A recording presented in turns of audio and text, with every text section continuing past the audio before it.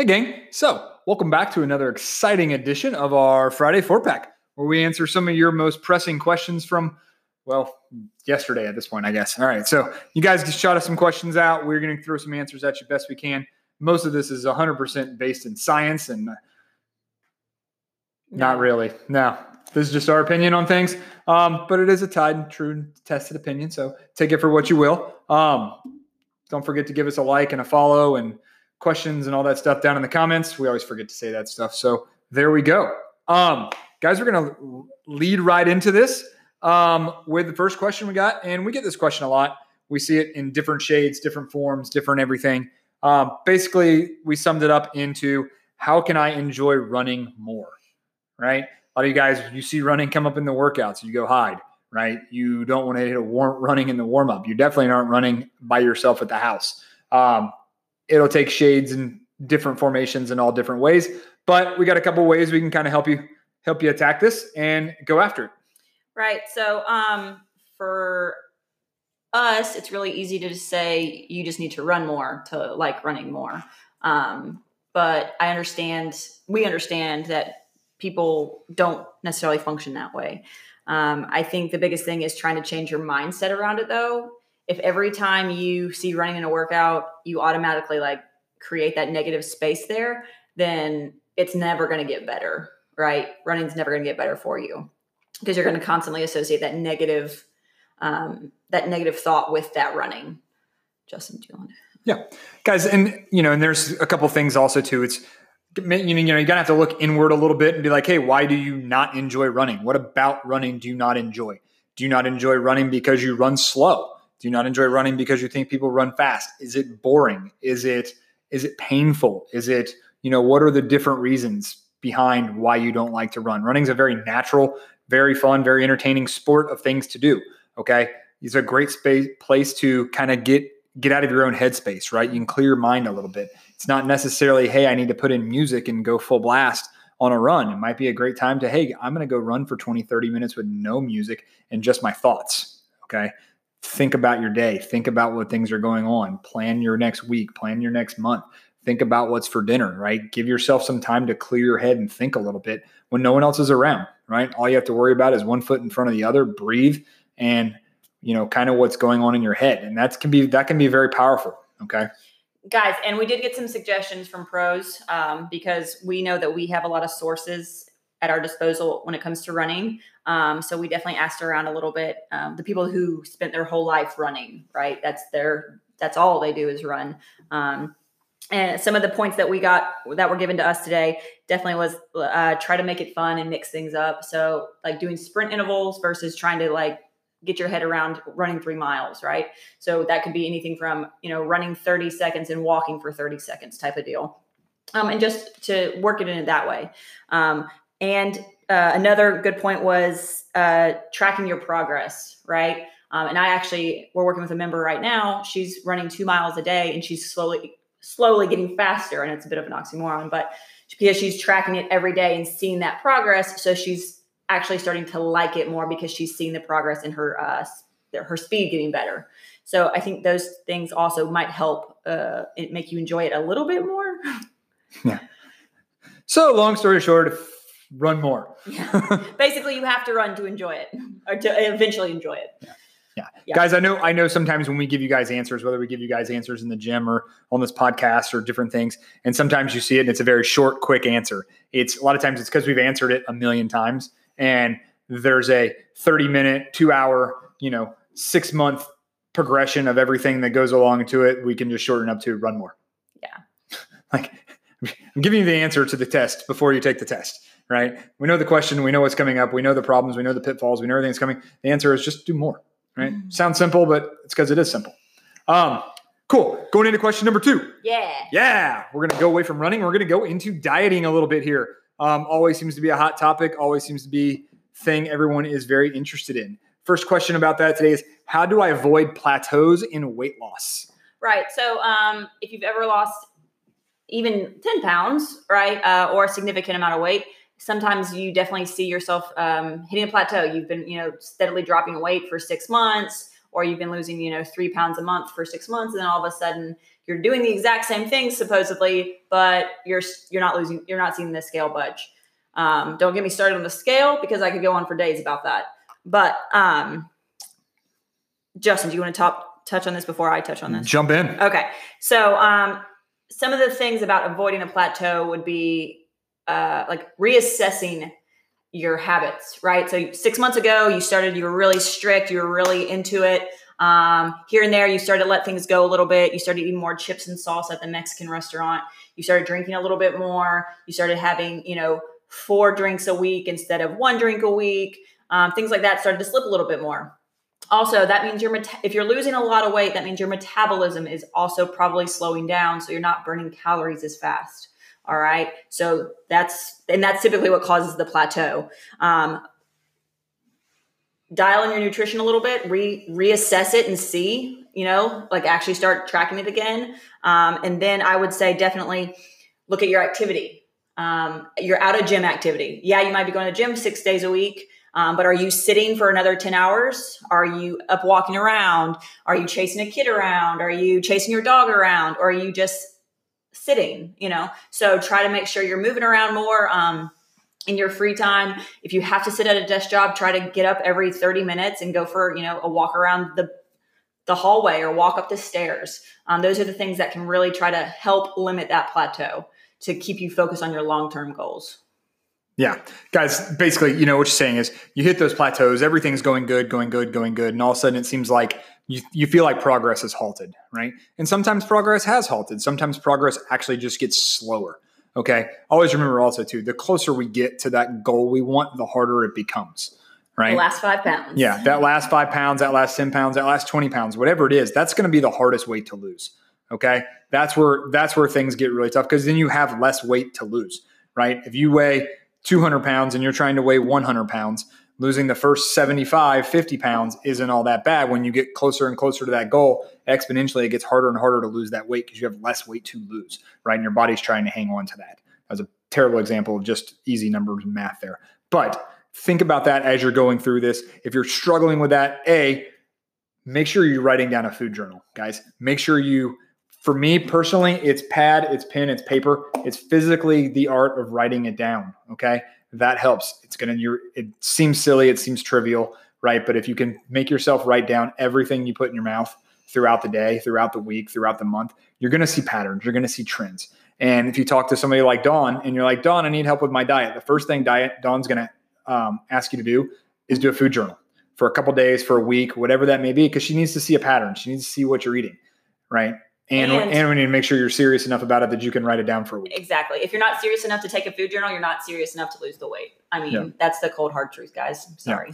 Yeah. Guys, there's lots of apps for it. The apps are great. A lot of times, though, the apps are going to give you way more information just by putting in your food than you really want to see. And it's going to overload you. And it's going to say, well, you have this many calories and you have this much calories left. Oh, you worked out, so you have 200 more calories here. It's overkill. It's too much. Write it down on a piece of paper.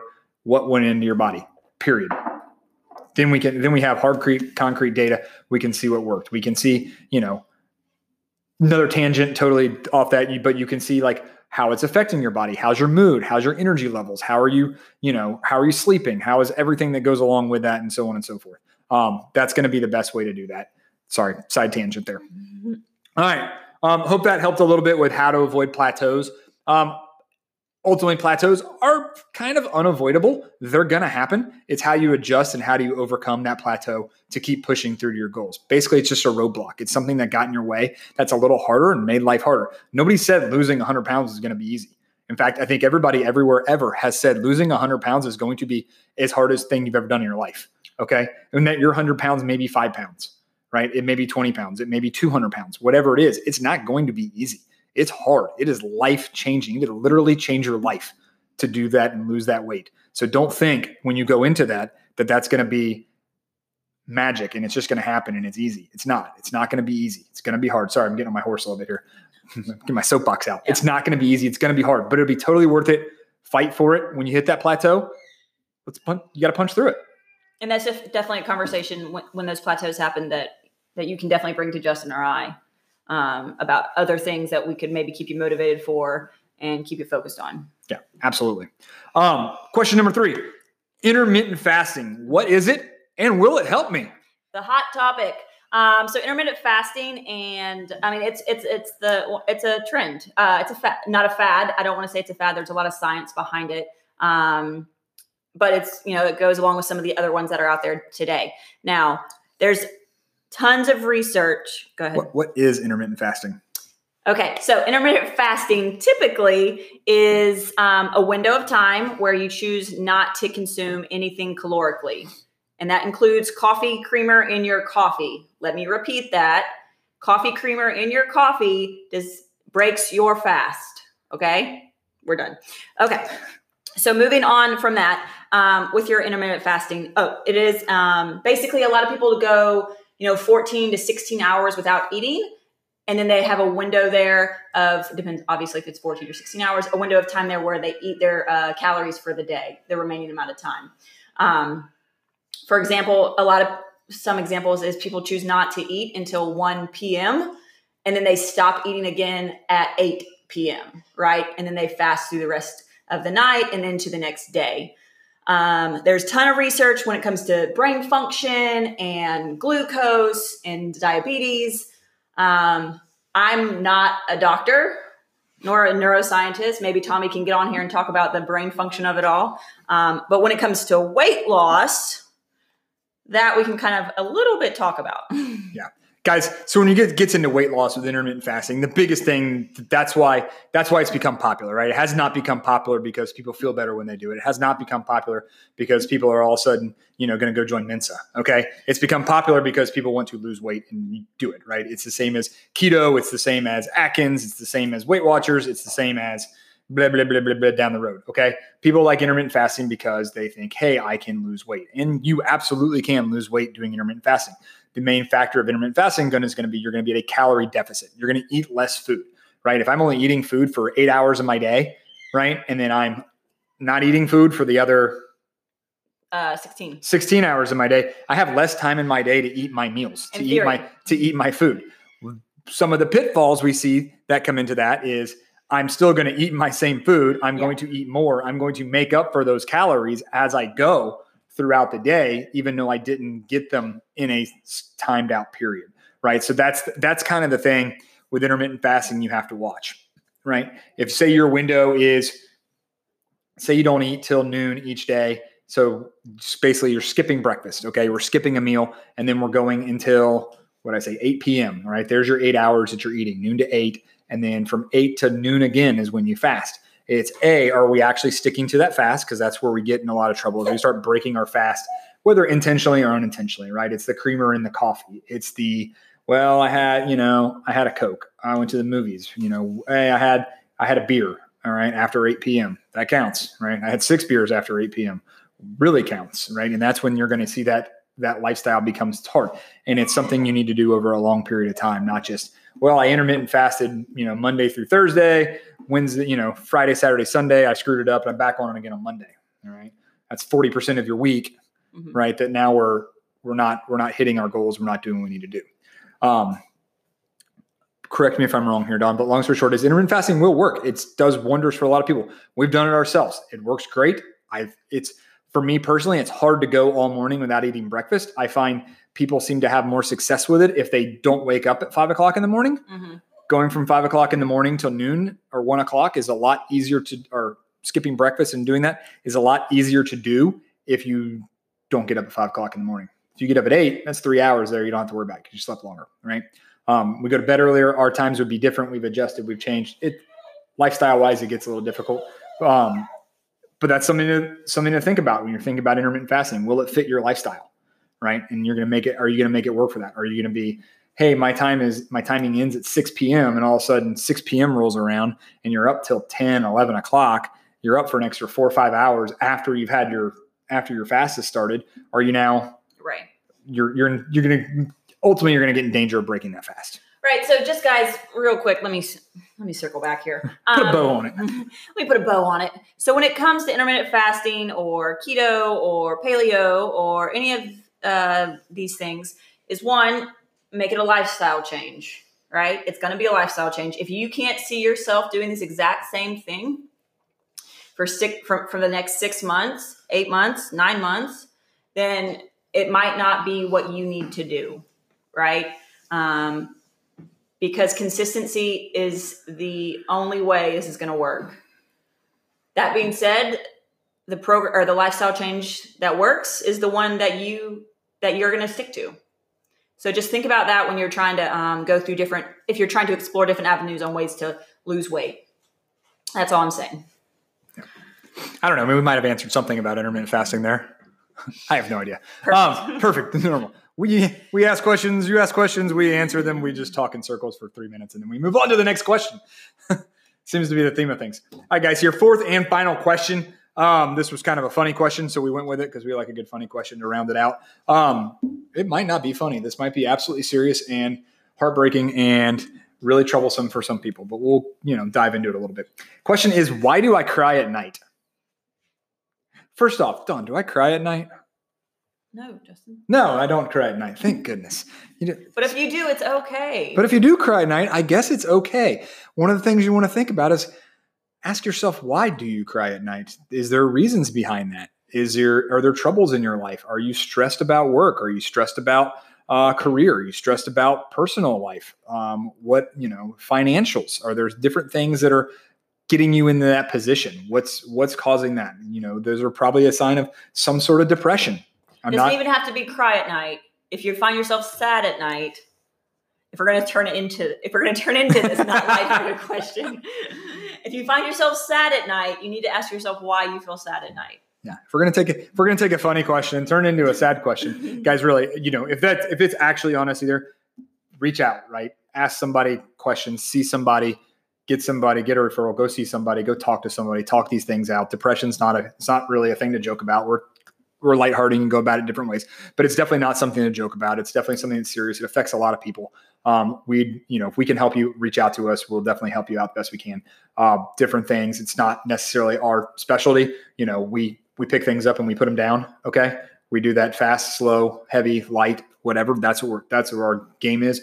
We're good at motivating. We're good at, entertaining you guys and doing different things. But if it comes to something serious like that could be a huge issue between you, your family, everything else, and your overall general well-being, please reach out, call somebody, talk to somebody, text somebody, tell them I'm not all right. I need help, whatever that may be, and go from there. Okay.